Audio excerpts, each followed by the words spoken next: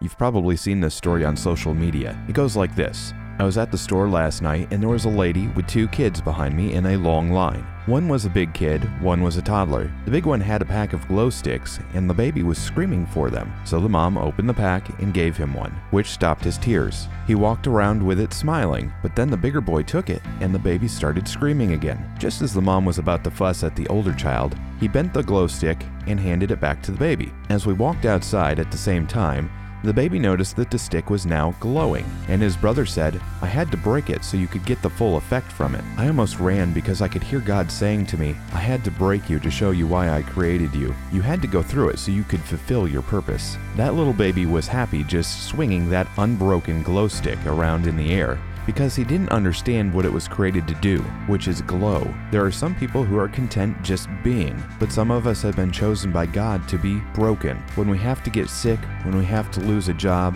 when we go through a divorce, when we have to suffer with the disease of addiction, we have to bury our spouse, parents, best friends, or our child. It's those moments of desperation. God is breaking us. But when that breaking is done, then we will be able to see the reason for which we were created. Psalms 34:18, "The Lord is near the brokenhearted. He delivers those who are discouraged." Psalm 147:3, "He heals the brokenhearted and bandages their wounds." So when you see us glowing, just know that we have been broken, but healed by His grace and mercy.